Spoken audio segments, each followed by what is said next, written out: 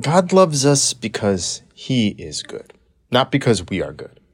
And it is to share in God's goodness that makes us good.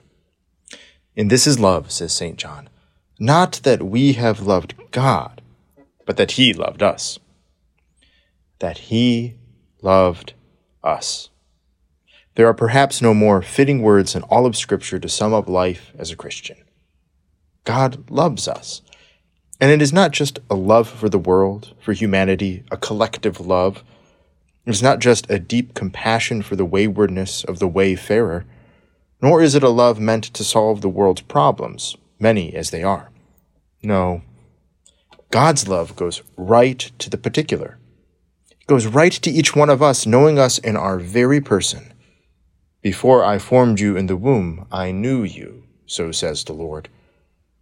It is a love fit and designed for each individual, no matter who we are, what we have done, what we have endured and experienced, what we've suffered, and who we might have been.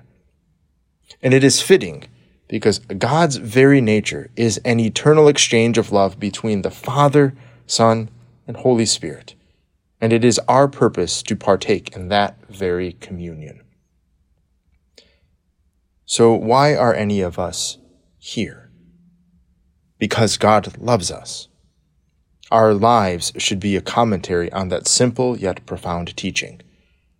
So the best thing each of us can do each day is to recall that love and be grateful for it. And it all begins with Him, because He is very good.